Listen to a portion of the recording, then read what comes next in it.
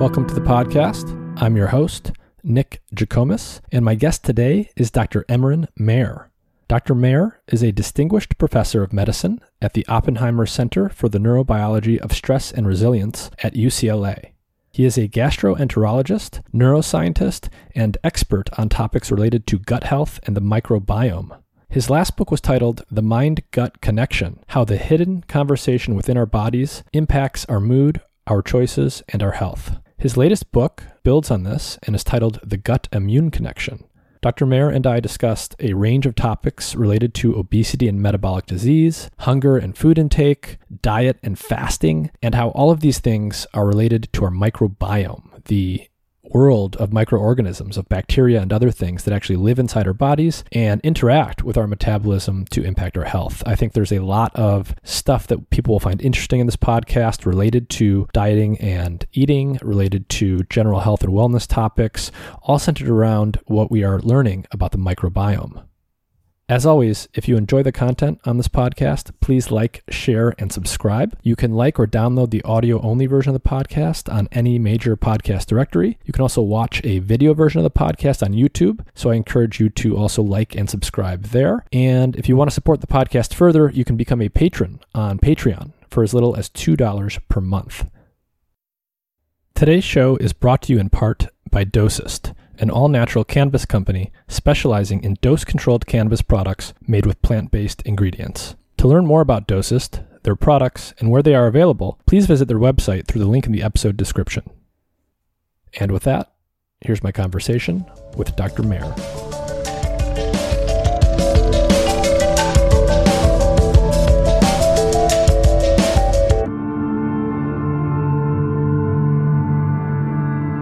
Professor Emeran Mayer, thank you for joining me.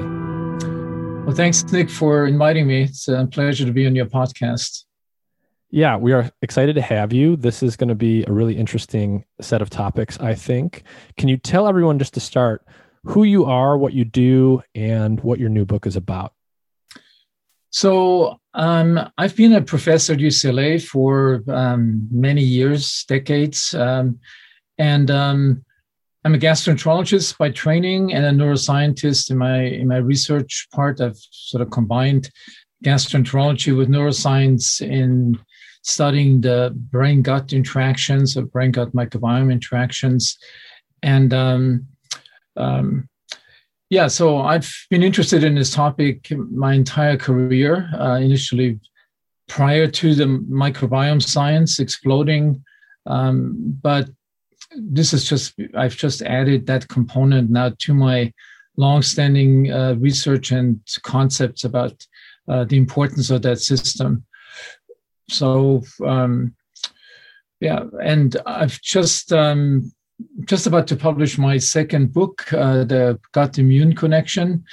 The first one was The Mind-Gut Connection, which was sort of at the beginning of our interest in linking the microbiome with the brain and the nervous system and psychiatric diseases.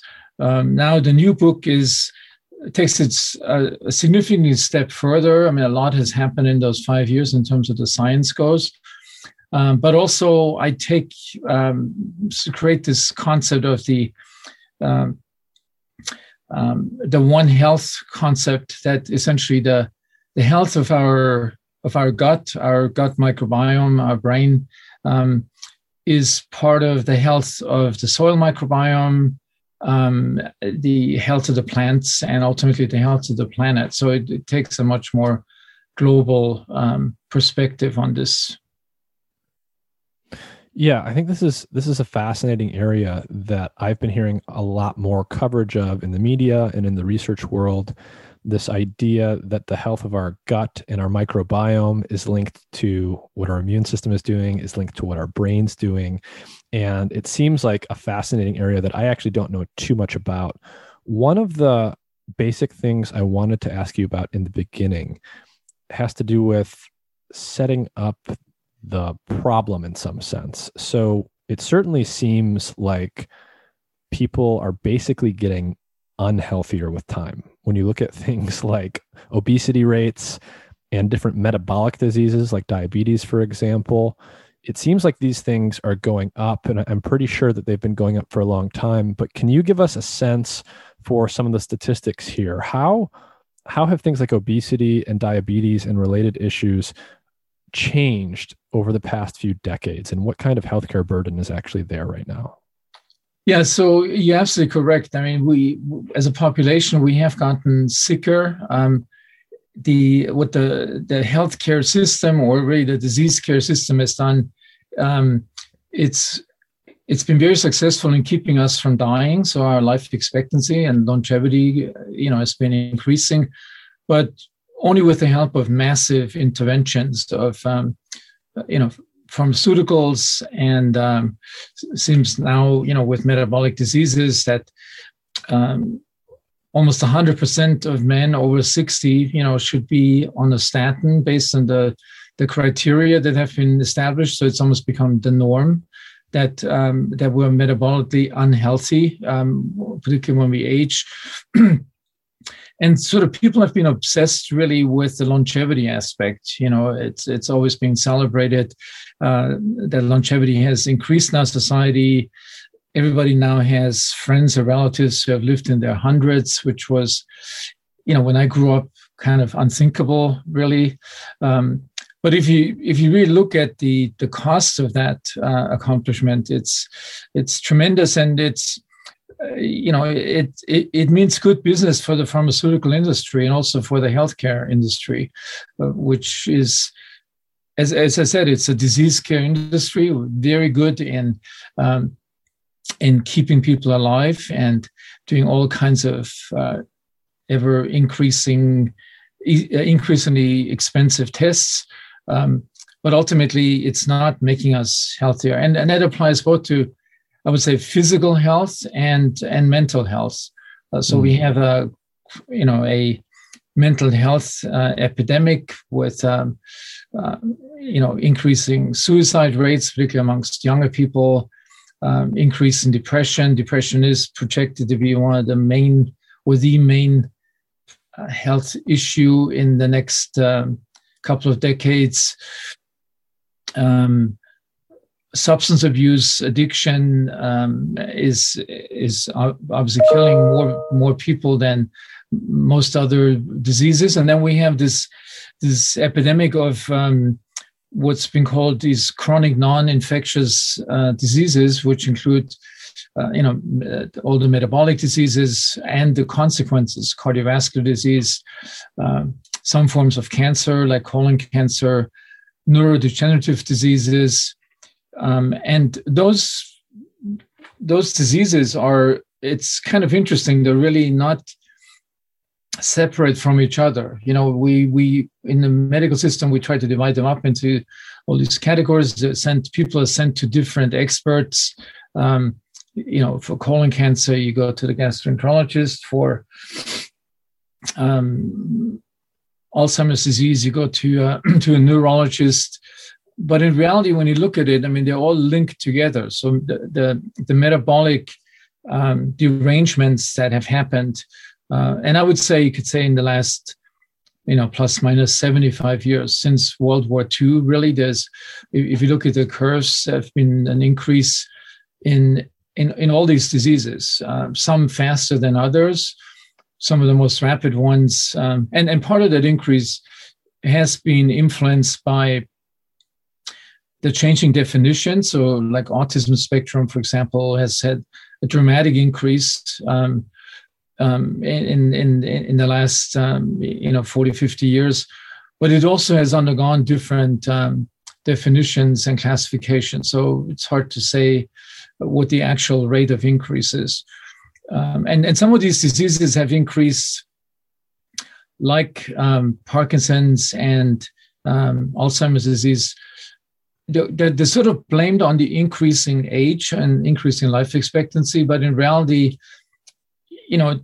it's not a necessary consequence of getting older that you have an increased risk for Alzheimer's disease. It's again the metabolic derangements that people live with that makes that more likely that more and more people develop those diseases. And Yeah, I would say, it's an epidemic of chronic diseases that we are experiencing. This has been overshadowed clearly by the pandemic, a much more acute and visible problem that we have been the medical system incredibly effective in coming up with a solution with the vaccinations. But again, I mean, those pandemics are, in some ways, you can link them to this chronic disease epidemic as well, because people that have any of those chronic diseases have been more vulnerable to develop a more severe course of the COVID-19 infection, and are more likely to develop the long COVID complication, and a disproportionate number of people that have more of these comorbid conditions. So they go comorbid conditions, which I really, is hiding the fact that there are this network of interconnected diseases. And the reason it's important is because the reason these diseases are interconnected with each other is the dramatic change in lifestyle that has occurred since World War II, and particularly the diet. So sometimes not just diet, there's interactions of other factors as well, like decreased exercise, chemicals in our environment, and many other things. But I think diet has received the most attention in this, and we can talk about this, how that links these increasing diseases with each other, but also with our lifestyle. So, so there's this chronic disease epidemic, and there's many different chronic diseases that have been going up over time. It sounds to me that there's a few different things I'm hearing here. It's almost like a perfect storm of various things, where our lifestyles are in general leading to an increase in various chronic diseases. That's obviously bad, because nobody wants a disease of any kind, but a chronic disease is also one, by definition, that you're going to be living with for a long time. And it seems to me that there's also a problem there, which is these things are sort of slowly developing, so they're almost less noticeable as an epidemic. It's not something like COVID, where one day we all of a sudden more or less had this brand new problem that was right in front of us. But these sort of chronic diseases have slowly crept up steadily over time, and in some ways you almost don't even notice that we're in the middle of such an epidemic. And they're being normalized. Like you notice, for example, so with obesity, for example, if you look at images from the 50s in the US, and images today, it's obviously apparent that the average has greatly increased in obesity rates.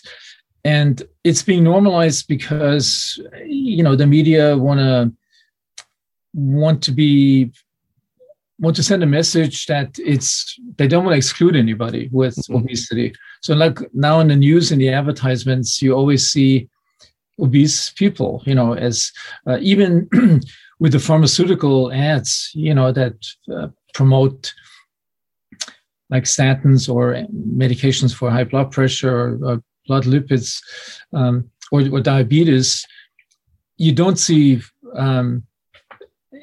slim people. They're always obese, and it's almost shown like the new normal. And I think it's a very dangerous trend. The media want to be politically correct. You don't want to discriminate anybody with obesity. I don't care about the cosmetic aspect of obesity. As a physician and scientist, I care about the metabolic implications, and that should not be normalized. It's just not. So I actually have heard people in the media make claims, in some cases directly, that being overweight or obese is not actually unhealthy. So I just want you to be very clear. Is that true at all? It's not true. I mean, there's not 100% link between obesity and metabolic disease. For example, many Asian populations, like in China, people have metabolic syndrome but are not obese, and that's a particularly dangerous situation because you don't even have any external warnings, signals that something is going wrong. But in general, I think in the U.S. population, and I often say this when I give a talk, somewhere in the country where, like in the middle of the country where you see more obese people than on the coasts. I often tell the audience, 40% in this room probably have a metabolic disturbance, maybe not full-blown metabolic syndrome, but you're on the way towards that, and with all its implications for higher risk of chronic disease. So I would say in Western populations in the US, there's a pretty good correlation between obesity, definitely once it gets to, overweight is a sort of a heterogeneous group of people. There's many healthy people that are somewhat overweight. But in general, people who develop like type 2 diabetes or metabolic syndrome are overweight and obese. One of the things I want to talk about up front too is hunger and food intake. It's simultaneously something that everyone's very familiar with because we all get hungry and we all eat. But at the same time, there's a lot more going on there than probably meets the eye for most people. So as a neuroscientist, what is hunger at a high level, and how is it actually regulated by certain key parts of the brain and body in a normal, healthy individual? Yeah, so hunger is a sensation, a basic emotion that makes sure that we fulfill the metabolic needs of the body. And normally this is fairly tightly regulated. There's a release of a hormone in the stomach called ghrelin that stimulates appetite and makes people want to eat. It's really the only hormone produced in the GI tract that stimulates appetite. All the other ones are actually counter-regulatory, so they create satiety to make you stop eating. There's also insulin, increased insulin levels will stimulate appetite or even craving. But in terms of, if you stay with the GI tract, so ghrelin gets to the brain, gets into reward areas, stimulates the release of dopamine, which is a motivational neurotransmitter, and that stimulates ingestive behavior. In a normal situation, a healthy individual, that triggers that, food intake. Food intake will go down through this into the small intestine, into the large intestine, and even in the, so the end of the small intestine. And then there's a series of cells in the GI tract that have hormones that are called anorexogenic hormones. So they turn off the appetite and the hunger. And they're stored there in, what we call endocrine cells, enteroendocrine cells in the gut. And they're being released when they come in contact with food that you ingest. They get into the bloodstream, but they also act on the vagus nerve and then send a signal to the brain, and they counteract the orexogenic signals like ghrelin or insulin. So it's a feedback loop that normally works really well. So if you have a satiating meal, your appetite will turn off. And what we have learned that these cells in the gut that produce these anorexogenic signals, these satiety signals, they have receptors on the surface that respond to signals from the microbes, such as, short chain fatty acids, or secondary bile acids, and several other metabolites. So the microbes play a big role in this. And not by coincidence, changes in the microbial composition and abundance has been identified in people with obesity and people with, what's been called food addiction, essentially where this craving for food becomes independent of the metabolic needs. So this uncoupling between the metabolic needs of the body that need to be satiated and appetite and craving is a hallmark of the current obesity epidemic. So it sounds like the gut and the brain communicate through multiple channels. One of them is through the nervous system directly. So something like the vagus nerve is directly connecting the central nervous system and the gut to determine, what's going on in the gut at any given moment. There's also an endocrine connection. So there's hormones that get released from the gut into the bloodstream that go up to the brain. And in general, we can think about those as being either pro-hunger or pro-satiety signals. So something like ghrelin is basically going through the blood up to the brain and telling the brain, okay, we need food, orchestrate behavior accordingly. And then there's counteracting signals that do the opposite. Mm-hmm, mm-hmm. Yeah. And there's,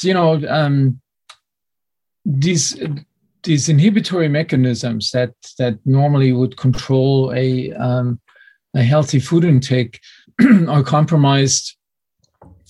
Because microbes can play a role in excessively stimulating these.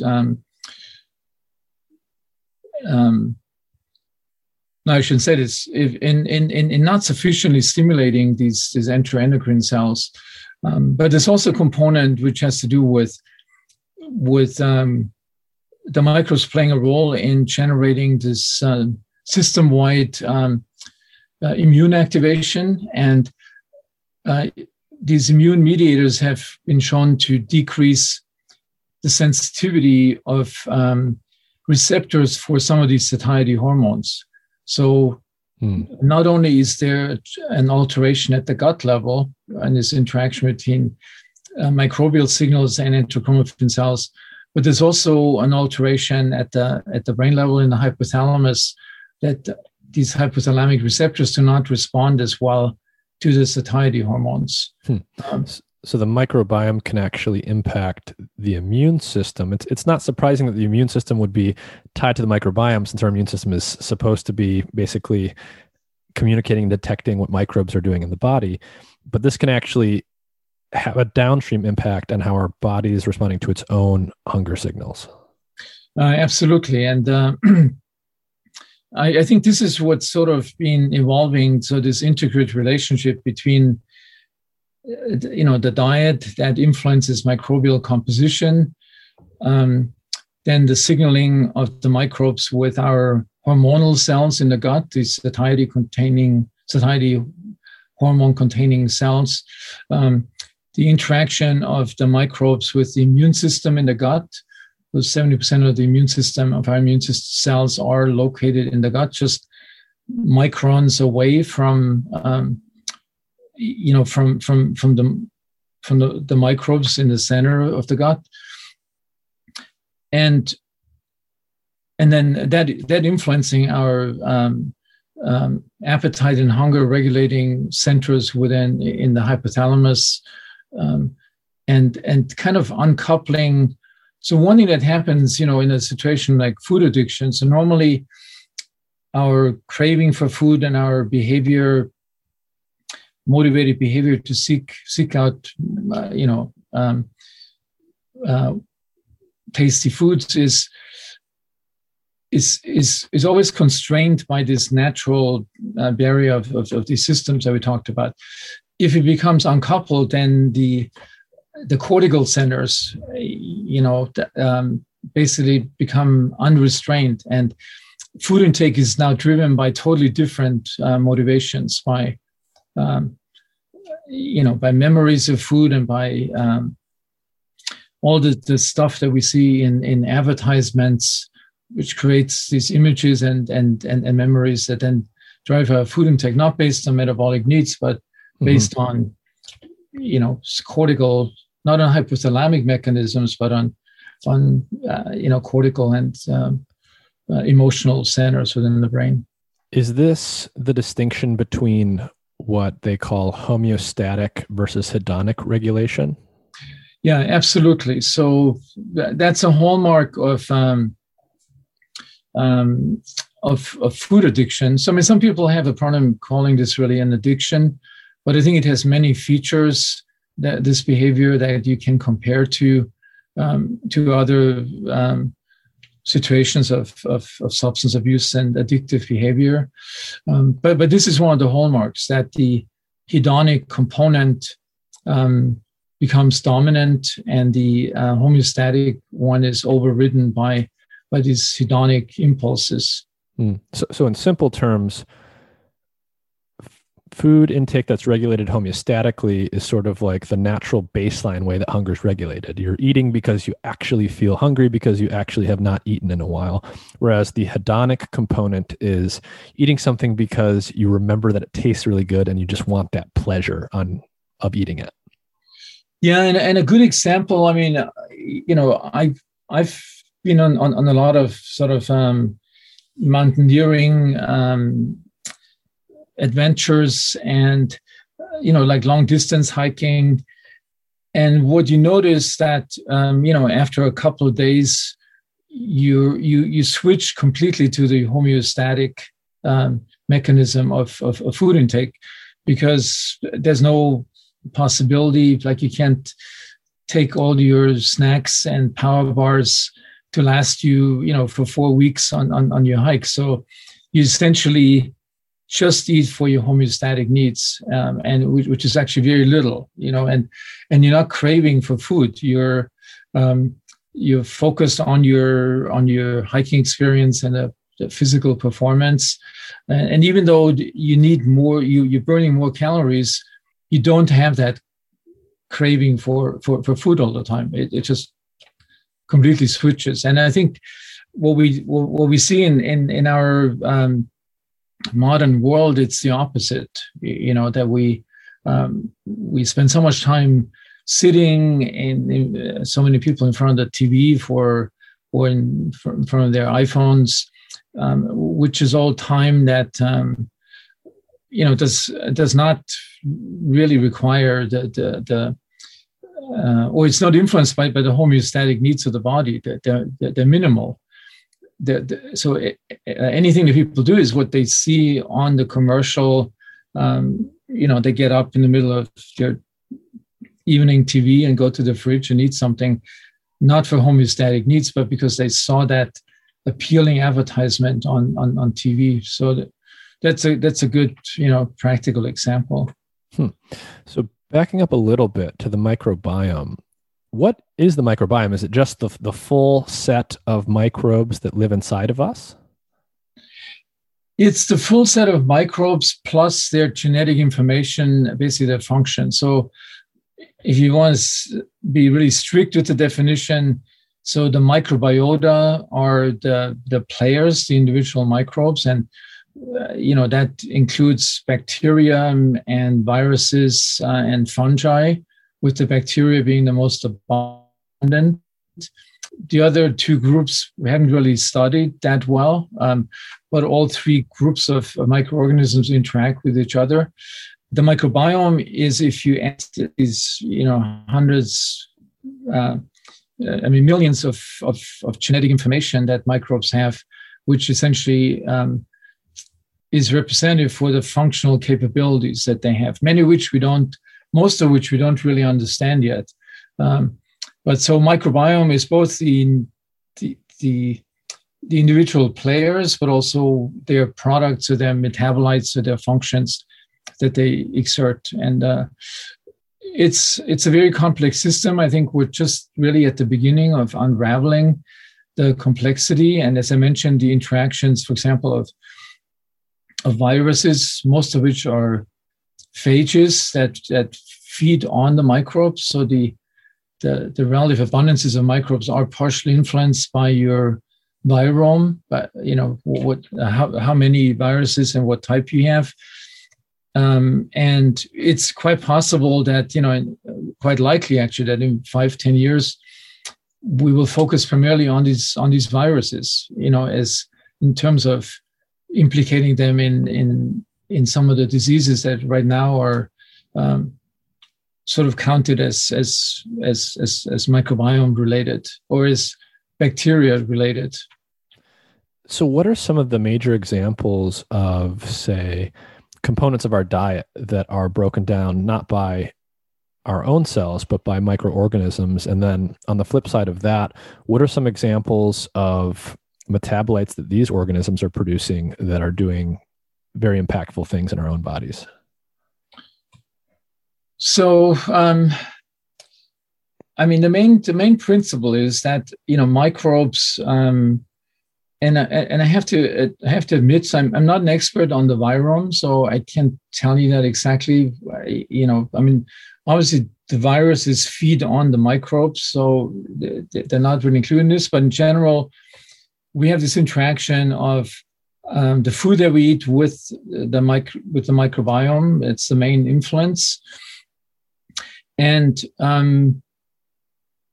it's the components in the food that cannot be absorbed by our small intestine, but that go down towards the end of the small intestine, the ileum, and into the colon, where they're then broken down or metabolized by microbes into smaller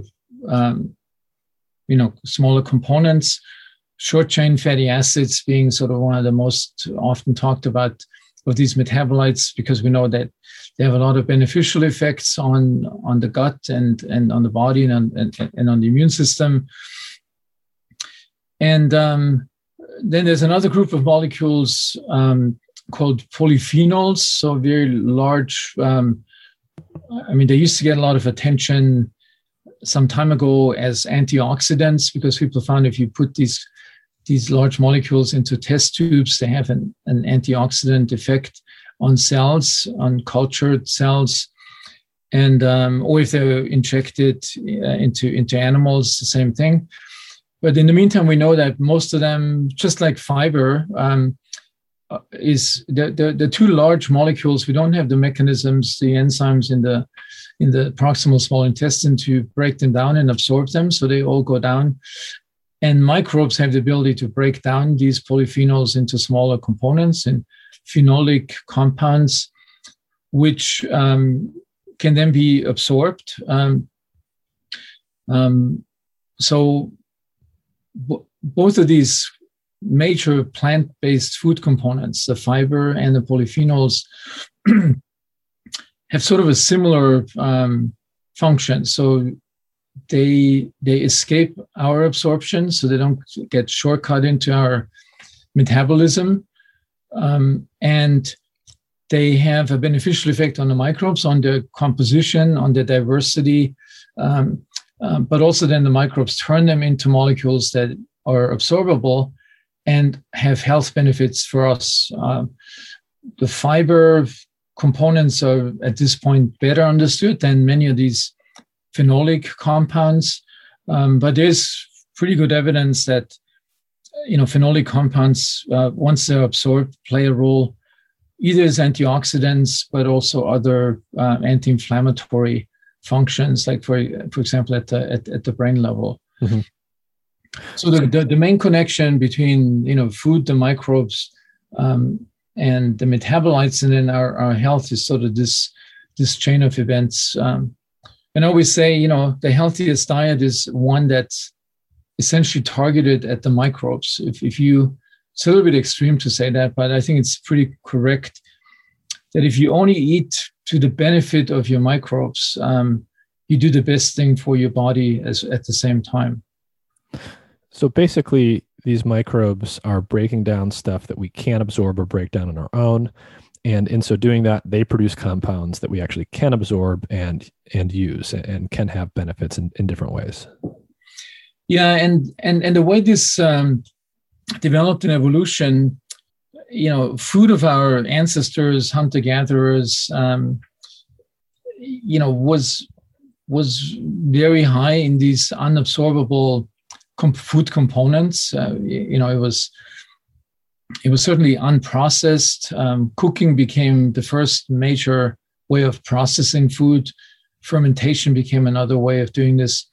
But our ancestors, in order to get enough calories, they were totally relying on this mechanism, on their microbes to break down these plant-based foods and turn them into short-chain fatty acids and provide energy for the body.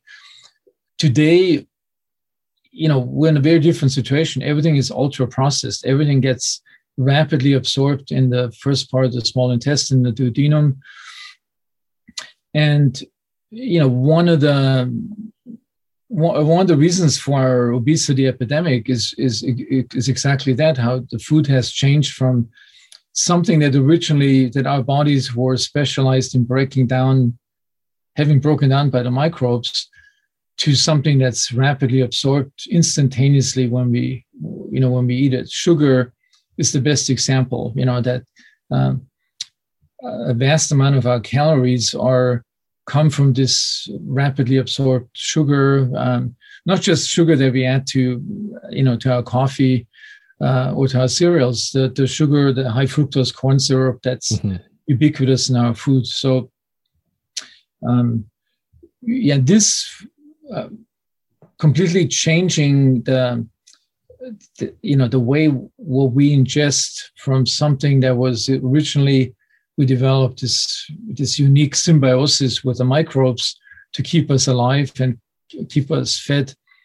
We've abandoned that system and we've completely switched it to the other one, and now are neglecting the microbial ecosystem with its own negative consequences.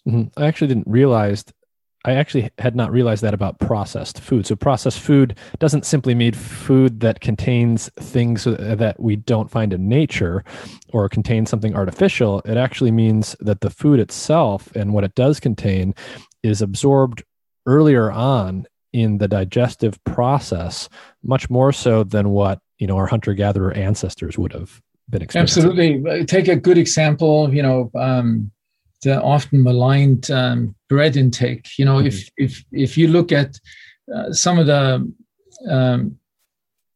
like the ancient cereals, it's now becoming popular again, certainly in Europe, that you can buy these breads made out of ancient cereals, and not from the processed wheat. So this is a good example. The original breads had so much fiber in them because of these grains, these ancient grains, that there was a lot of that bread that goes to the microbes. I don't know if you can say half of it, but then you take Wonder Bread, which is still being advertised on TV. I've recently seen this. It's amazing that this still happens. Hawaiian bread, which is this white, totally devoid of any fiber, ultra-processed bread, which will all be absorbed immediately when you eat it, and nothing goes further downstream. So is it fair to say that highly processed food, when you eat highly processed food, you are effectively starving your microbiome? That's correctly said. Yeah, so this is exactly that, and this is something that I think what we have seen in the last 75 years, increasingly with industrial food production. Starting with the kind of seeds and plants that we use. So the potatoes, are now optimized not based on their fiber content like sweet potatoes that are essential part of the Okinawan healthy diet, which has a lot of fiber and goes down to the microbes, to the French fried potatoes that are, just ideal for making French fries, and that is the mostly consumed form now in the US, for example. So, and there's many examples that this wide variety of grains and plants has been reduced dramatically based on the interests of these big food processing companies that have conditioned the taste preferences of children, and sort of, this is still something I think we We see now changes in this. I mean, it's a good thing that everybody talks about gut health. And so, fiber is becoming sort of a major topic of this conversation. But it starts really way upstream. It starts with the selection of seeds and plants that are being used to make the food that we consume. And I always see this, when I travel in Europe, that in some countries they've made this. They've gone back much faster to using some of these old ingredients, much less selected, much less ultra processed than in the US. Mm-hmm. So, if you're eating, the diet that you're eating can influence the composition of your microbiome. If you're eating a bad diet, whatever exactly that means, that can have bad consequences for your microbiome. I want to talk about at least one more way that we negatively impact our microbiome, and then I want to switch to how we can actually build it back up potentially. So I want to talk about antibiotics. Antibiotics are obviously much more prevalent today than they have been historically. So what is the effect of antibiotics that are common on our microbiome, and what do we know is going on there? Yeah, so antibiotics are given, and this is really part of the problem. I mean, they've been the most effective therapy that modern medicine has ever developed. So millions of lives have been saved because of antibiotics. But the principle of antibiotics is that you declare war on a particular pathogen, on a particular strain of a microbe, like a particular strain of E. coli, for example. But at the same time, being willing to take the collateral damage on all the other microbial strains that you have in your gut. So it's a very, if this were warfare, it would be cluster bombs on civilian areas, just to catch one terrorist. So this is sort of the comparison. And they've had a detrimental effect. What in proportion, how much the excessive use of antibiotics, what negative effect that this has had compared to the poor diet. I couldn't give you a number for that. It's for the interaction. But so they're shocking numbers, that the children by the age of 2 have already received between 5 and 10 doses of broad spectrum antibiotics. Generally, well, for 2 reasons. Generally, because of overly worried mothers that take their infants to the pediatrician when they have a bad cold, and they say something has to be done. I need an antibiotic. I've seen this many times. Mm-hmm. That mothers. Friends have come to me. They can make a prescription for an antibiotic. The other one is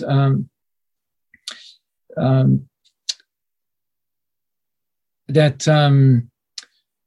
we have used antibiotics, for example, during the whole the time of delivery. So women get prophylactic antibiotics in the delivery room to prevent serious infections, which do happen in some women. But so life already starts for an infant coming out of the birth canal, being exposed to antibiotics, because these antibiotics have affected the maternal microbiome, which first comes in contact with the infant. So yeah, antibiotics, particularly early in life, because the development or the programming of the microbiome happens during the first 3 years of life. Mm-hmm. And it's obviously the worst time to use these broad spectrum antibiotics, for non-indications. So none of these viral diseases obviously are affected by that. Yeah, no, I think we probably all have examples in our life. I certainly can think of some where, someone has a cold, which is caused by a virus, and they just go to the doctor and demand an antibiotic, and they typically get it, just because it's probably irritating for the doctor to keep hearing it. They typically get it. And what's also interesting is, some kids get better, and it's pretty more a placebo effect because, we do know that antibiotics do not affect viruses. So if you take an antibiotic and believe this is really powerful, you will feel better. There's no question. So, and I did want to. So you mentioned the idea of the microbiome getting set up very early on, before birth and during birth. Can you talk a little bit more about how that initial microbiome is normally established in a young child?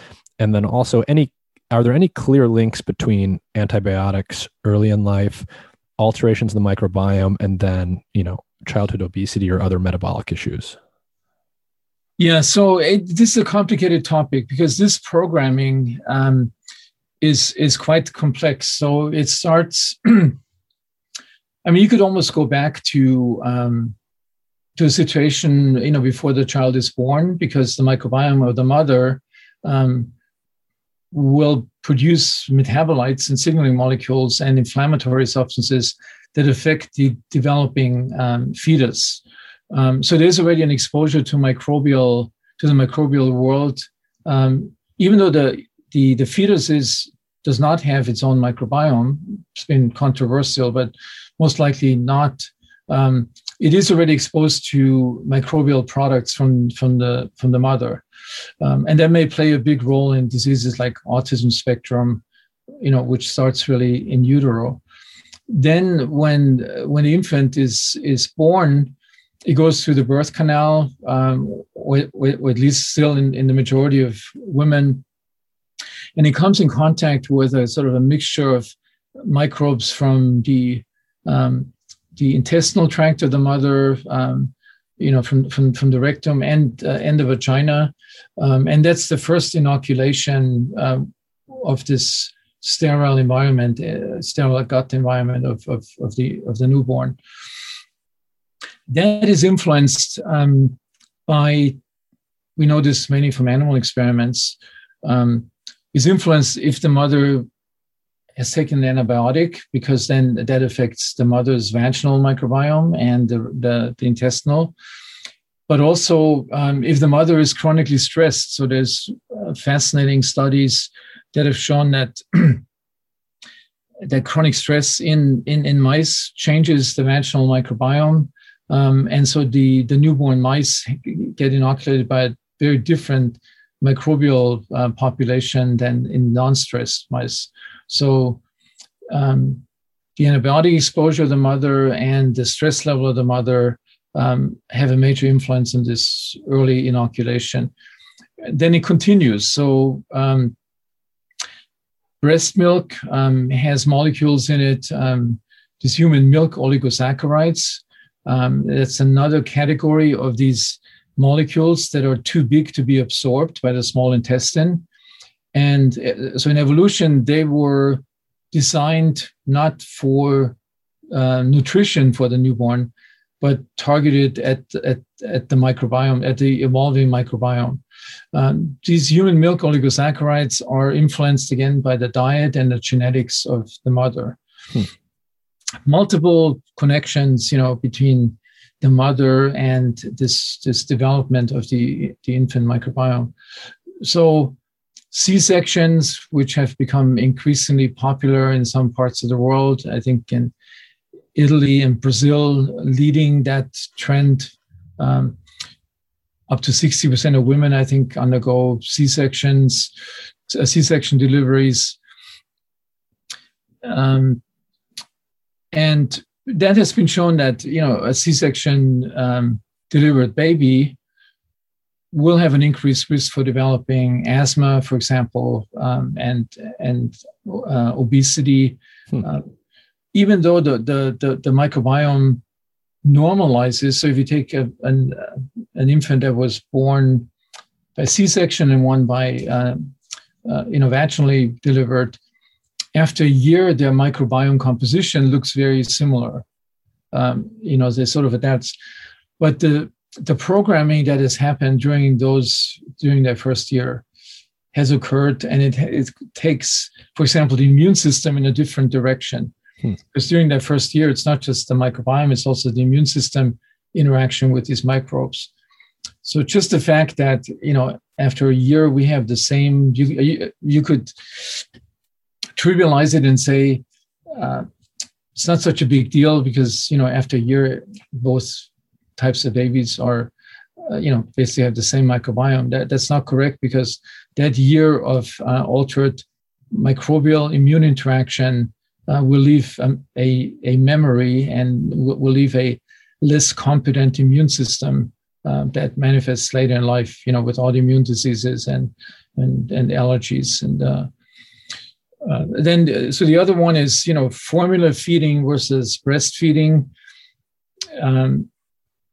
I've sort of learned this, had no idea about this. So in 100 years ago, for wealthy people, women didn't want to breastfeed and actually hired nannies to breastfeed their children. Or, formula feeding that happened in many parts of Africa. So this was sold as a good substitute for breastfeeding. So that also leaves a big trace on a negative trace on the microbiome, because it did not get these molecules, these human milk oligosaccharides that were essential in setting up the ecosystem of the adult microbiome. So there's a lot of things that then we talked about the antibiotics that interfere with that process. And so, yeah, it's something that has not, I think, has not received enough attention by pediatricians and by OBGYN physicians and by young mothers, how important that early phase is. So it's not just, getting enough nutrients to the baby and calories. It's really nurturing the microbiome and optimizing this programming phase for later in life. And all these factors combined that we have interfered with in the modern world probably play a big role in our current health problems, from obesity to autoimmune diseases so the autoimmune diseases, in addition to all the metabolic complications, are another manifestation of a compromised microbiome. One of the things that I'm interested in learning about here is, my understanding is that there's some striking experiments in rodents and experimental animals where maybe you sort of wipe out the microbiome using broad spectrum antibiotics, and then you actually replace that animal's microbiome with that from another animal. Are there any striking examples where that kind of microbiome transplantation is sufficient to either induce or cure some kind of disease? Yeah, up to date, there's only one disease where this has really clearly been demonstrated to be effective, and this is a particular form of post-antibiotic complication, C. difficile colitis, where some people sort of, after a course of antibiotic, wipe out their microbiome and develop life-threatening colon inflammation or colitis. That's typically been treated with certain antibiotics, but it's been found that a fecal microbial transplant is the best short-term and long-term treatment for this condition. And probably the reason that this works and that this is the only disease where this works is because you have already wiped out your own microbial ecosystem through this process of developing this colitis. So now when you come in with a transplant, it can start from scratch, and basically it will go back to your original design of your ecosystem. So there is a transition phase where the donor of this transplant, these microbes will dominate your own ecosystem composition. But this transition phase, you'll basically return to your own original programmed microbiome. So the blueprint, so even though your microbiome has been wiped out by the antibiotic-associated colitis, the blueprint was not destroyed, and the gut rebuilds that same population after a while. This has not been successful in many other diseases. So it's been tried in obesity, it's been tried in inflammatory bowel disease, been tried in some psychiatric diseases, and it's not happened because all of these, it's also been tried in autism spectrum, and I'll say something about this in a minute. In all these other diseases, you don't have this initial complete destruction of the ecosystem. So you have a bad microbiome, a compromised microbiome, but it's still, that system is still resilient enough to exclude any newcomer to settle in that. So this is called colonization resistance. So it will not allow any newcomer from a transplant to set foot and stay there. There's one, so this is the current state of the knowledge. There's an interesting example of studies with autism spectrum disorder where a sort of a modified technique has been used. So using an initial application of a broad spectrum antibiotic to knock down as much as possible the autistic microbiome, and then doing a series, multiple transplants over time to recolonize it. And that has been shown to be both largely in uncontrolled studies. So this is the big question mark. But it's been shown to improve the symptoms, both the mental, but also the GI symptoms of these kids. But also it's been shown to change the microbial ecosystem composition. And even after follow-up, after 1 year, I think it was 1 or 2 years, these benefits were still seen. So this would almost indicate that is a way that you can, at least over a period of a couple of years, influence and change and correct this altered microbiome of characteristic of autism spectrum children. I think in the future, people are working on techniques, and there could be molecular biology or gene manipulation to overcome this colonization resistance, so that you have microbes that are identical to normal gut microbes, but where you manipulate the genes so they can overcome this colonization resistance of the ecosystem. That would have obviously huge potentials for the treatment of many diseases, both in psychiatry and in metabolic diseases. The risk of something like that is always, this colonization resistance has a good reason why we have that, because we wouldn't want, anytime we have an enteric infection, that these pathogens can settle in our microbiome and stay there. So you want a system that's it's almost like the custom system, in a country. You don't want anybody to come in uncontrolled and settle there. You want to have some close regulation of that process. And if you mess with that process that evolution has established, there's always the risk that this could go in the other direction. So it sounds like we normally have a kind of baseline microbiome with a certain population composition that our body will have a tendency to always go back to. And there's actually this, you're mentioning this concept of colonization resistance. So, the microbiome that's native to our body is going to want to prevent other microbes from just getting in there. Does that have implications for how we think about things like probiotics and their ability to actually change our microbiome? And, can you start talking about probiotics generally? Do they actually work most of the time? Do the products out there have the right bacteria in them? What should people know about that? Yeah, so your first part of the question is easier to answer. So these probiotics in general, for the majority of people, do not overcome colonization resistance.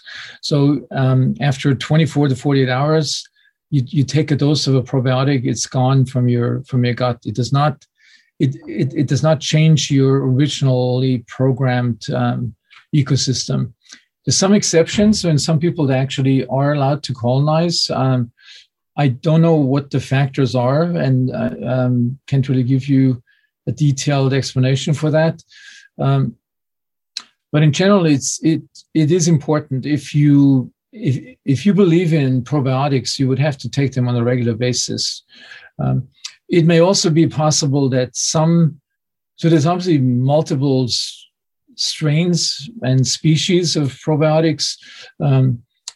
Humans started to develop fermented foods some at least 40,000 years ago, not for health reasons, but for reasons to preserve food, and allow them to travel long distances and colonize other, parts of the world. So 40,000 years, that's long enough for our own microbiome and our own genes to adapt to that exposure. So it's quite possible that many of the strains that are part of naturally fermented foods, be it, fermented vegetables, fish, dairy products, or anything else, are allowed, do not have that problem of colonization resistance. I can't give you an answer, and I don't even know if that has been studied with all these different strains. But it's certainly, for me personally, a reason why I recommend to patients, if you believe in probiotics, consume them with naturally fermented foods if you have access to them. There was a study, interesting study, kind of controversial, was received with a lot of criticism and suspicion, came out of the Weizmann Institute in Tel Aviv, where they found that after an antibiotic course, people that got a cocktail of probiotics, in some of them, it took longer to reconstitute the pre-antibiotic microbial ecosystem, the healthy ecosystem, than the ones that did not get the probiotic cocktail. So that it would actually delay or compete with the natural microbes to come back. If that's obviously this ran to a lot of opposition from all the probiotic manufacturers. I do not know where that field stands. I've not seen a reversal or these findings being refuted, but it's certainly something to keep in mind. So most importantly, I would say, if you believe in probiotics and you take them and you notice a significant benefit for you, you may either be somebody where these microbes are allowed to settle in your gut, or you have been taking them on a regular basis, and not just for a few weeks and then stop taking them because they will not have a long-term effect. In the future, then you asked me the question, so which of these probiotics, there's obviously hundreds being promoted on the internet and by companies. Each one is sort of celebrated as the most potent and the most evidence-based. Well, the evidence is very, very limited. The kind of rigor that we apply to new medications, for example, randomized controlled trials, phase 1, 2, and 3, for the great majority of probiotics has never happened and probably will never happen. It's too expensive. And I think a lot of the people companies that sell these products would be afraid that it would show that, there's no benefit compared to the placebo group. So these studies are not being done. I've been involved a couple of times in a process where, scientists showed animal studies where this had a major effect on brain health and depression-like behavior. Then, these were industry-sponsored preclinical studies. Then there was sort of a big plan to do a worldwide randomized controlled trial, phase 2 or phase 3. And I've seen this twice now, different companies. those studies were canceled in the last minute. And, no reason is given, but my feeling is the main reason is the risk of having negative results was too high to justify the expense of hundreds of millions of dollars for trials like that. Or it would show the negative thing and then it would kill this compound for any commercial purposes. Yeah. I mean, I can just imagine the, marketing teams at these companies right now. It's like you already have the one animal study that seems to show something positive. You can just point to that. And you can say it's evidence-based, it's science-based, and that's what everybody's using. And I think there may be another, there may be a whole other series of probiotics on the horizon, and we see some of those. So, for example, I've interacted with a group in Canada that developed a bioengineered microbial strain that produces short-chain fatty acids in high amounts, and they were able to knock out the gene that is responsible for this colonization resistance. So these microbes would actually settle in the gut and have a much more profound effect on the ecosystem. Another one would be beneficial microbes that are high short-chain fatty acid or like butyrate producers that or producers, for example, of GABA, this neurotransmitter that could have anxiolytic effects. These microbes have already been engineered and have undergone some testing. Some of them are on the market, like for short-chain fatty acid producers, but others, like the GABA producing, has not made it into any commercial application because probably there were concerns about either do you reach high enough concentrations in the brain from microbial produced GABA or so I think there will be a new generation of probiotics. How popular they will be with the public, like genetically engineered microbes in your gut. So obviously a lot of resistance to that concept.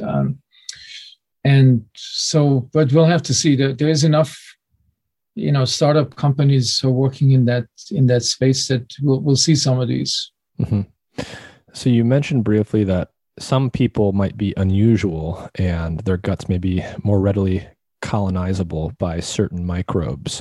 How much variation is there from person to person in microbiome composition? Is there a lot of variability?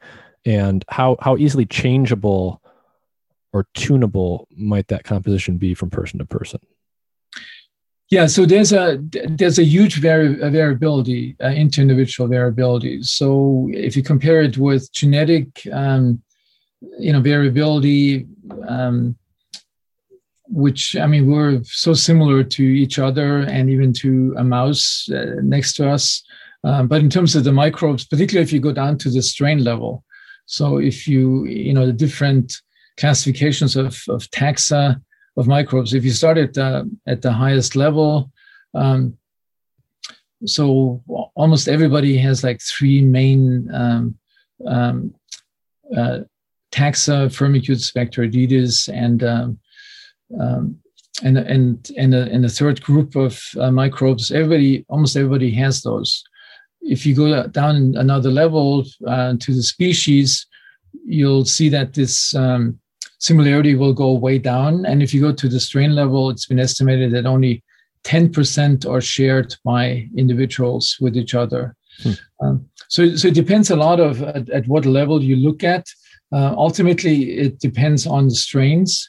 Because if you think about E. coli, the species of E. coli, there's strains that are deadly, enterotoxigenic E. coli, and there are strains that are commensal, so highly beneficial to our gut microbial composition. So I think, many of the early studies, the majority have stopped at best at the species level. Many of them didn't go deeper than the genus level.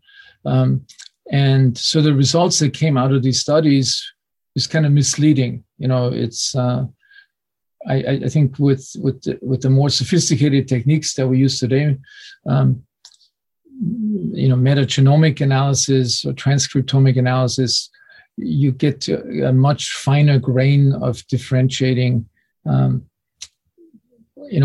the different players and different products generate within the microbiome. And it's so the second part of your question was how, maybe you want to repeat it, how we can change it. Yeah, like how changeable is it? Based on what you've said so far, it's sort of sounding like it's relatively difficult to change the composition of the microbiome unless you do something relatively drastic, like go on a broad spectrum antibiotic. Yeah, so this is something that has really changed this concept over time. We know, for example, there's a certain bandwidth that it's changeable. So, we can't, if you compare our gut microbiome with that of the remnants of hunter-gatherers in Africa, the Hasta, or with the Yanomami on the Orinoco, our diversity and richness is way down, and will continue to decrease based on these lifestyle changes in modern societies that we talked about earlier.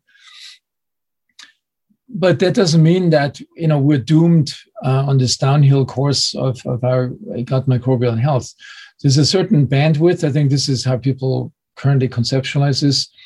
There's a certain bandwidth that we can either improve it, but not get to the level of our ancestors.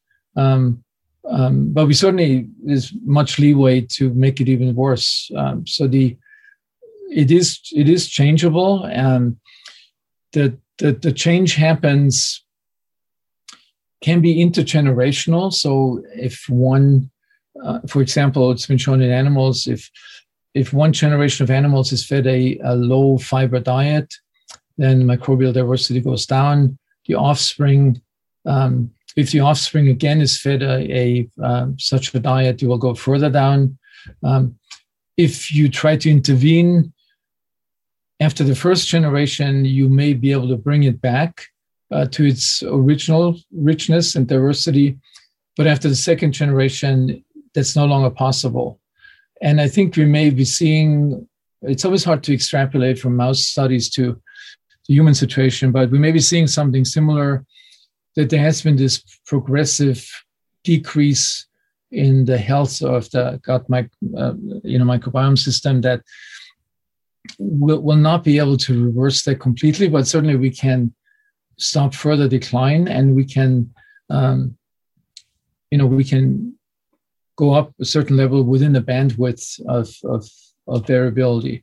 Certainly, there's studies have shown rapid response to dietary changes, from carnivore to vegan. Pretty dramatic change of both the individual microbial abundances, but also the metabolites that they produce.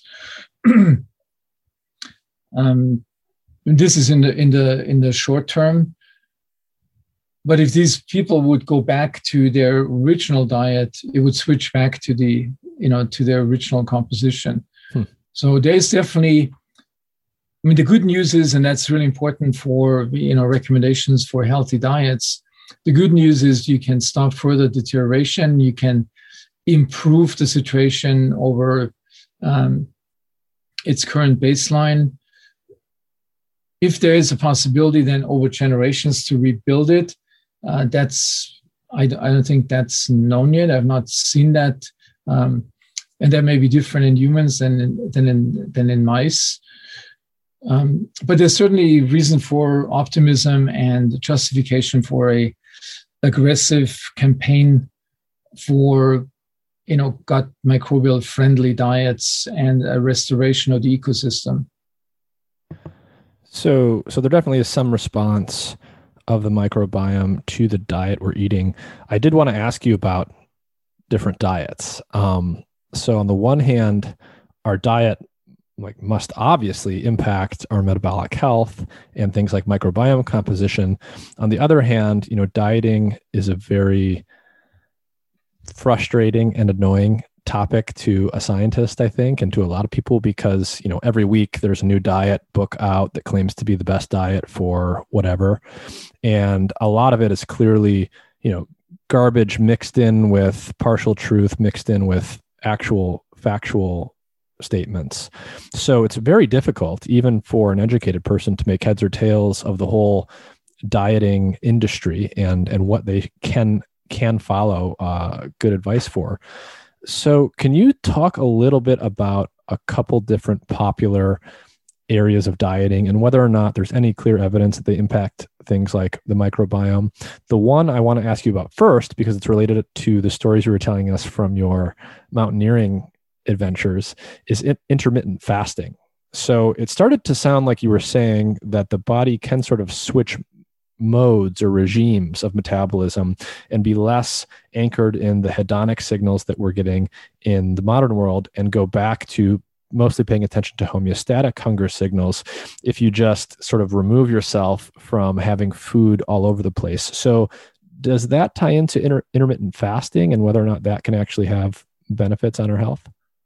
Yeah, so, intermittent fasting has received a lot of attention recently. I personally like to sort of break this up into the truly intermittent fasting and the time-restricted eating, because I think is a significant difference between those two. So with time-restricted eating, which is a technique that I think is practical, is realistic, almost everybody can do this, where you don't limit the amount of food that you eat, but you compress the feeding time, the eating time, into 8 hours or less if you can, and leave the gut empty for 16 hours. Mm-hmm. So there's a lot of theoretical and preclinical reasons or evidence to support that. So one is, if you go to let's say you 16 hours of non-eating, a big portion of that happens during your sleep. So at least half of that happens during your sleep. And so you switch the whole physiology of your GI tract. You switch the contraction patterns from one of peristalsis and mixing and grinding to a regular, almost like clockwork sequence that every 90 minutes you have a big contractile wave starting in the esophagus, going all the way down to the end of your intestine. And that wave used to be called the housekeeper of the gut. We didn't really know when this first was detected. This was like when I started my career in this field, that this was first reported by investigators at the Mayo Clinic. So it was thought to clean the GI tract of all debris and undigestible food, but that's probably not the main function of it.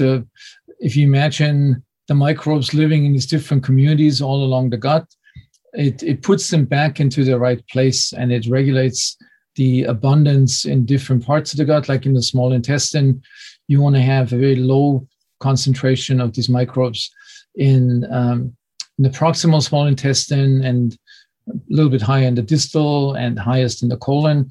So what this wave does, it puts everybody back into place. It's almost like cleaning up at the end of a busy day, in a restaurant. That seems to be a very important part of regulating the ecosystem. And there's different parts. These ecosystems are regionally specialized. You don't have the same ecosystem all the way through your gut. Mm-hmm. It's different in the small intestine, distal, small intestine, large intestine. So that's one thing. It also, this wave affects the secretion, affects blood flow, but it also has been shown now to affect the what's called the geography of the microbes towards your gut lining and the cells that make up your gut lining and the immune cells. So during the fasting, you have a greater distance. So there's less of that signaling that goes from the microbes to the rest of the body. Then, during the feeding time. So both in terms of the ecosystem localization, relative abundances, and the geography of the microbes in relationship to your gut lining is altered during this non-eating phase. And we have almost abandoned this in our modern lifestyle, snacking in front of the TV till midnight or after midnight, and then having snacking throughout the day. The whole food bar industry is essentially a way of eliminating that mechanism, that regulatory mechanism from because the minute you put something in your mouth, it will stop that cleaning process. So this is, and I would say, there's very convincing mouse experiments that mice could be fed a very unhealthy, what's called cafeteria diet, on which they would gain weight and develop metabolic disturbances. If they are fed ad libitum, they can have access to the food all the time. But when they're switched to this time-restricted eating, they can consume the same diet, but will not show these negative consequences. So I think it's something, so we've tried this in our own family during the pandemic, during the stay-home phase. It's something that takes some discipline, not to, snack or have your glass of wine in the evening after dinner. But after a while, it sort of becomes a pretty natural state. And it definitely on our self-experiment has shown, beneficial effects on pretty significant loss of weight. Now, there are several studies out now. There's a lot of studies in animals, which are all positive. So a few studies out in humans, some of which are positive, others are negative, did not show a benefit. So the final word on that is still out. So this is all about time-restricted eating. Mm-hmm. Now, if you go to intermittent fasting, obviously a much more difficult thing to do for the average person, unless you're spiritually motivated or have a very high discipline. So would this be intermittent fasting? Would that be having multiple days where you're not eating in a row? Yeah, and people have used different patterns. So some people go on 1 week fasts or just water during a 1 week fast, or some go on 2 days a week, 1 day a week, one fasting day. I just think, being at work, like most people are, it's just like you can do this for the length of a clinical trial for a 4-week period, but there's evidence that many of these techniques, if you look at them after a year, will not be sustained, and obviously you lose. Then it's particularly bad because people lose weight on these dietary interventions. Then if you stop it, many have this yo-yo effect where then the weight increases above your baseline weight even. So you make things even worse. So, but I think, if you have the discipline, if you live a monastic life, the fasting is very, very important thing because it does affect the brain and your mind and consciousness. But for the average person, I just don't think that these techniques are realistic. What do people tend to report if they go on a multi-day fast? I've heard that usually the first day or two, you basically get very irritable and you're probably not fun to be around. But then after that, you have other kinds of mental and behavioral changes. Yeah, so people say that, they feel better, they have more energy, they've lost their brain fog, improved their concentration, so many positive things.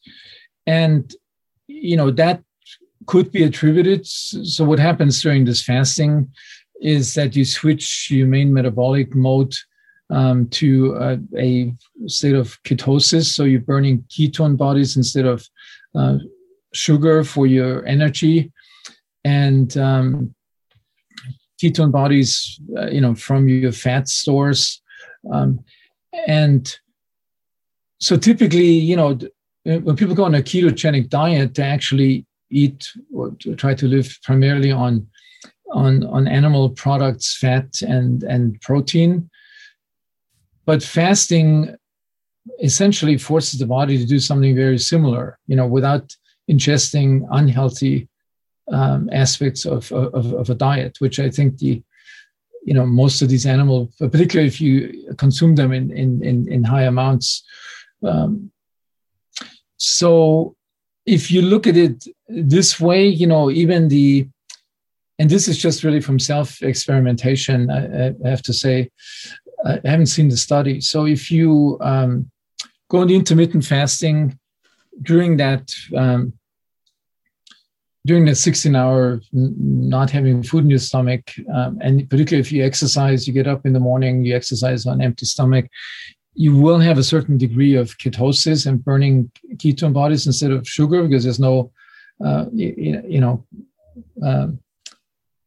ingested carbohydrates that you can burn. So if you extend that period by having your first meal of the day, which is typically at 11 or noon, being of plant-based fats and protein, without carbs. So these would be seeds and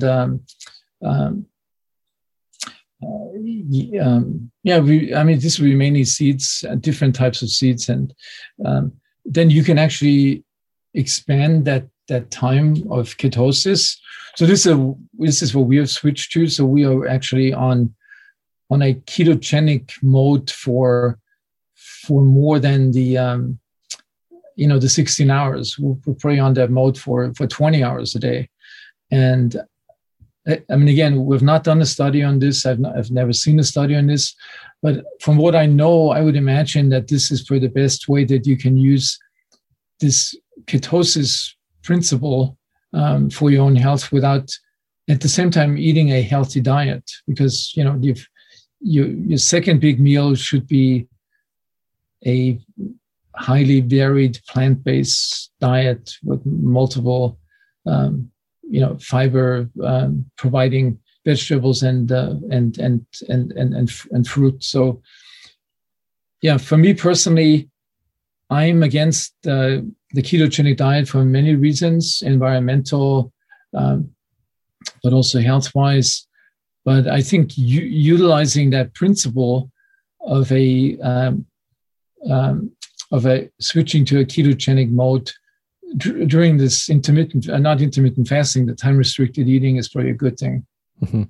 So just to summarize, intermittent fasting, much harder to implement just because it's not as practical. You have to go multiple days without eating. But what you're effectively doing with intermittent fasting is putting your body into a state of ketosis, which is the same thing that people achieve when they go on this ketogenic diet that's high in animal fat and protein. Yeah. And the difference between that and the time-restricted feeding is that if you're doing time-restricted feeding, you just have to pick a start time and a stop time every day and stick to it, 16 hours without food. But it sounded like it really has to be 16 hours without anything except water, not even like a glass of wine or a glass of juice. Is that accurate? Yeah, and that's the hard part. It's not, most people have their dinner, by 7, 8 at the latest, and they don't really feel like they want to have another meal. But the snacking and alcohol, that's the hardest part so you essentially change your lifestyle, and we have sort of come up with this idea that you don't have to do this 100%, because if you travel, if you go to a Mediterranean country or to Argentina, mm-hmm. you don't want to live like that for these 2 weeks that you're traveling there, because you're missing out on the best part of their culture, mm-hmm. Eating outdoor restaurants at 11 at night. But at home, related, you can easily build this into your work schedule. It's something, it's something feasible without making a religion. We also found, when we invite friends over, obviously you don't say after 8 o'clock, there's not a glass of wine or a glass of beer.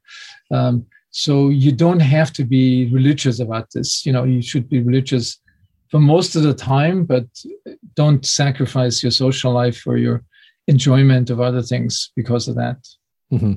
Yeah, I think that's good advice. During the work week, when you're at home and you're not traveling or whatever, stick to something, but you can let things slip beyond that as long as you're doing it some of the time. You mentioned the Mediterranean diet effectively, or the Mediterranean culture. And I did want to ask you about the so-called Mediterranean diet. Is that, because that's one of the ones that you hear about all the time. Is that even really a thing? And if so, what is the composition of that diet? And is there any evidence of any positive health benefits of that type of diet? Yeah, so, what it is, it started with these early studies of the famous paper by Ansel Key, or a report that was solicited by the Rockefeller Foundation, where he studied people in Crete in the, I think it was in the early 60s. And this was obviously a very different situation of kind of low income people who could not afford a lot of meat. So they had a diet that was high in vegetables and fruits, which were cheaper, easily available, with some meat, usually goat meat, and some poultry. And when he compared the health outcomes of people in Crete with other populations in Europe, they saw in this cross-sectional epidemiological studies, significant health benefits. Now, this could have been confounded by a lot of different factors. And obviously, that diet in the early 60s in Crete is not what you get today when you travel in Italy or Spain, or if you go to an Italian restaurant, which has been dramatically changed. So I usually say the health benefits of a traditional Mediterranean diet, which is more similar to, high in could be high in fat, in plant fat, olive oil primarily, seeds and nuts, and different types of seasonal vegetables and fruits, and low in red meat and dairy products. But there's now many cross-sectional epidemiological case control studies that have been done and have confirmed that not only this seems to be beneficial or has a decreased risk for morbidities, cardiovascular disease, psychiatric, like depression, metabolic disease. So the evidence for that is pretty strong. These are not most of these are not longitudinal studies. Most of them would not allow you to say anything about the causality, that clearly these better health outcomes were directly caused by that diet. But significant circumstantial evidence that it's the case. And so there's a few recent studies that have actually looked at an intervention. So with a control group and following individuals up for a while. And some of these studies have really proven that people on this diet both have a favorable microbiome profile and metabolites, and lower inflammatory markers in the brain, lower metabolites that we know play a role in the pathophysiology of many brain disorders. And that, so they looked at frailty and cognitive decline in these people, and it had a positive effect on those as well, on those clinical outcomes. So I would say that, and there are studies going on in, early Alzheimer's disease and Parkinson's disease, in many both medical and psychiatric diseases. And my guess is they will generally confirm the benefits of that diet. Mm-hmm. And so But for many of the other studies, the evidence is much less strong, mainly because there haven't been that many studies done in that same rigorous way. So there's smaller studies that show certain benefits for the ketogenic diet in terms of metabolic regulation. Yeah, clearly, if you go on a 4-week ketogenic diet, you will improve your hemoglobin A1C. You will, improve systemic immune activation. But if you do this for a year or longer, it will have negative. These positive effects will be overshadowed by negative effects because you're essentially starving your gut microbiome. And it's that, which we know is an unhealthy thing. So switching gears a little bit, your latest book is about the interaction between the gut and the immune system. Is that accurate? This new book coming out, yeah. Mm-hmm. So is there anything you want to say about that book and what's inside of it that people might find interesting given all the things that we've touched on here? Yeah, so it's clearly building on my first book, The Mind-Gut Connection. But it takes it, so a lot of things have happened in those 5 years science-wise. And it sort of really focused on this phenomenon that, that diet influences our microbiome, which then has an effect on how the microbiome interacts with our gut-based immune system, and how the gut-based immune system then sends inflammatory signals throughout the body to other organs, all our other organs, the liver, the colon, the brain, the heart, and how those those immune signals, together with other chemical signals from the microbes, play a major role in many of these diseases. I focus again on brain diseases, cognitive decline, Alzheimer's, Parkinson's, autism spectrum, but mention that how closely these links that we see to other disorders like cardiovascular and metabolic and cancer, but I'm not going into the detail of these.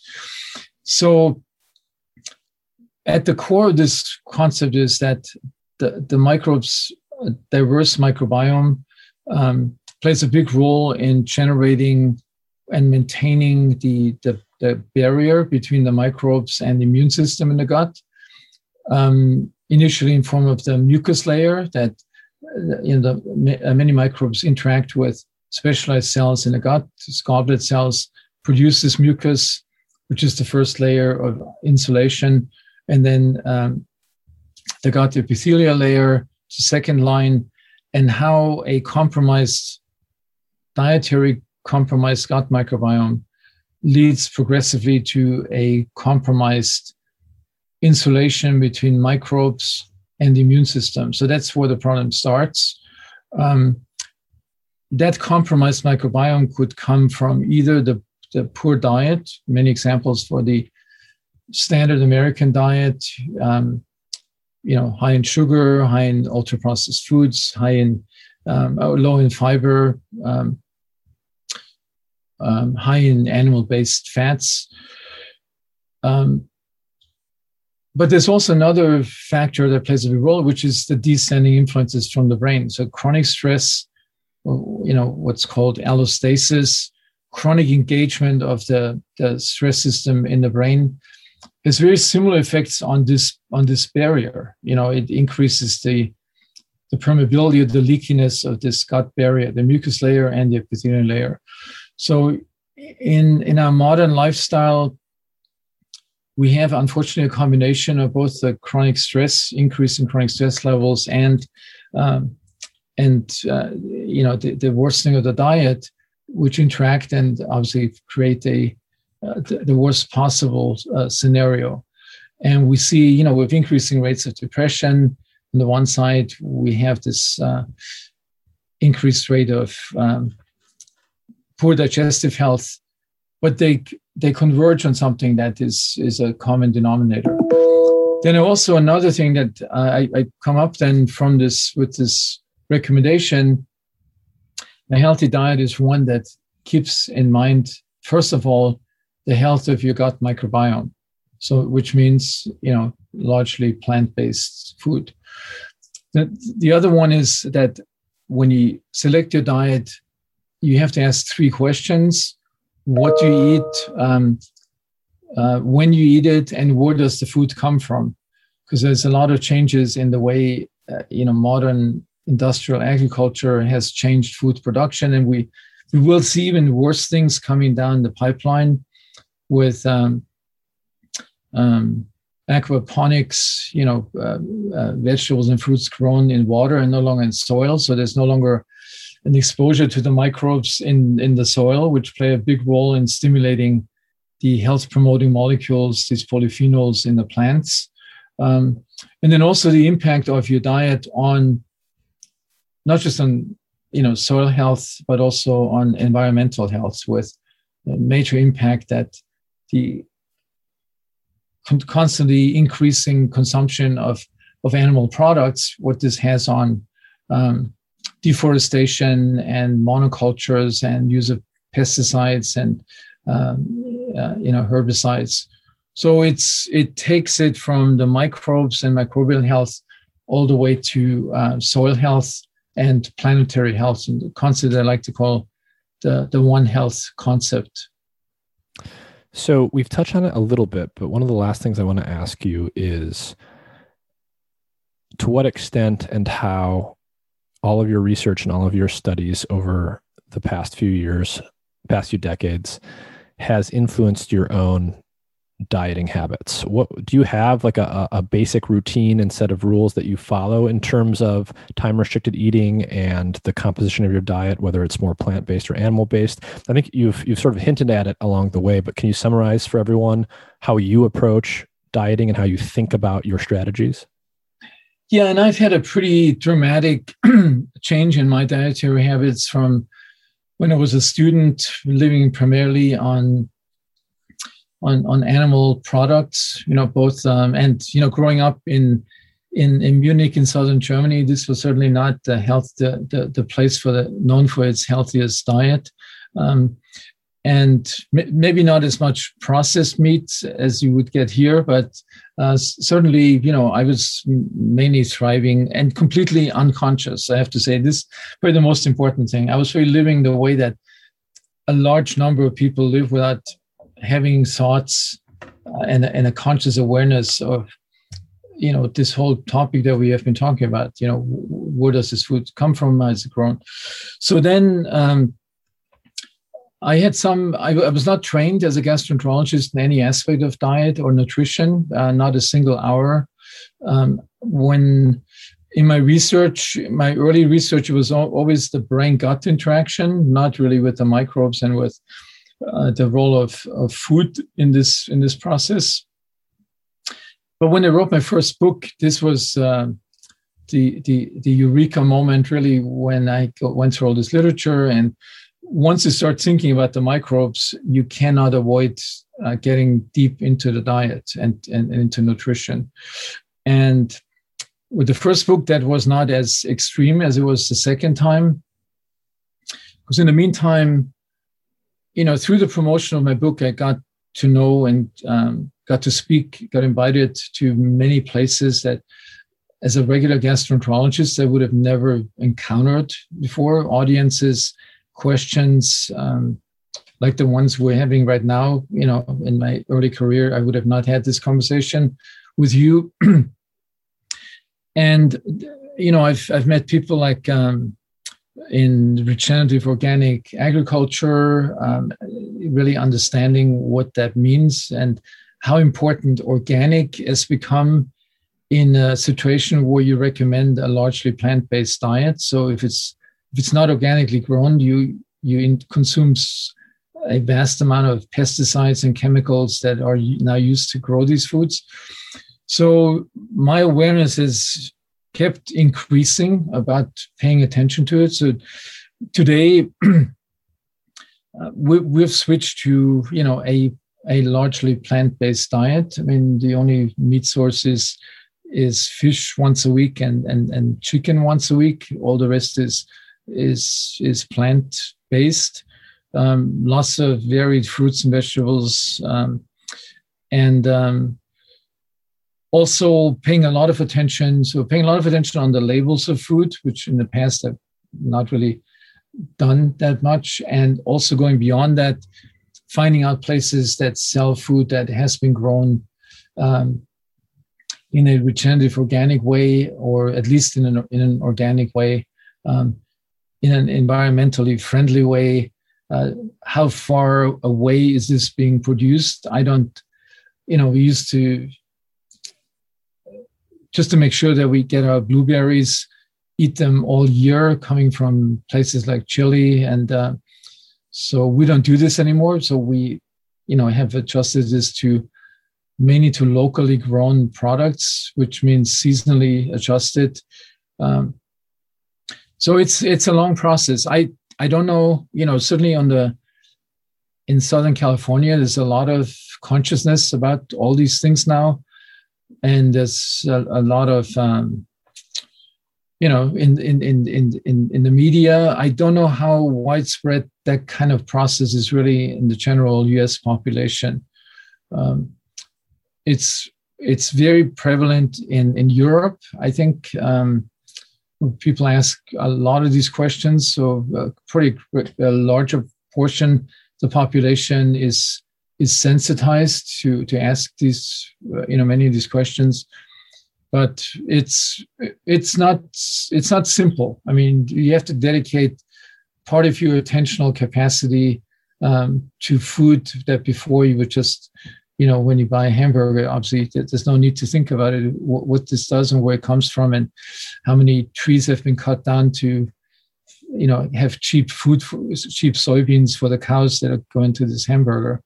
So once you develop this, so this has happened to us, and I think it will increase. It's not a static thing. I think it's a constant learning process, and the good sides are I see progress. So at least in Southern California and the audiences that I interact with, I hope the word will spread, throughout the country and throughout the world. And it's certainly something that I've dedicated a lot of energy with my books, for example, which are equally a call to action for environmental health as they are for gut health and gut microbial health. All right. Well, this is a fascinating area, and it sounds like it's a fast-moving area of research. So you're going to have to write a new book every 5 years. But very excited to see your new book come out. So remind everyone one more time the name of your old book, the name of the new one. So the old one is The Mind-Gut Connection, and the new one is The Gut-Immune Connection.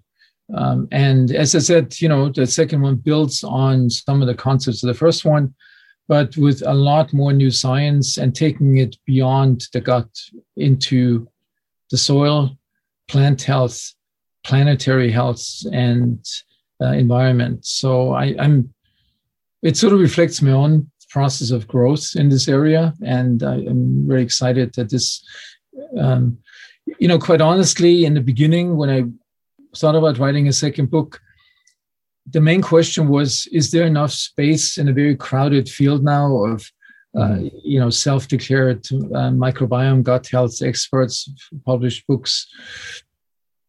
And so once I came up with this concept of the One Health idea, that really energized me, and I think something came out that is very novel that a lot of people have not really seen and concentrated in one book. Excellent. Well, this is a fascinating area. I'll link to it in the episode description for everyone to find easily. Professor Emeran Mayer, thank you for joining us. Nick, it was a pleasure. Thanks a lot. Really enjoyed it as well.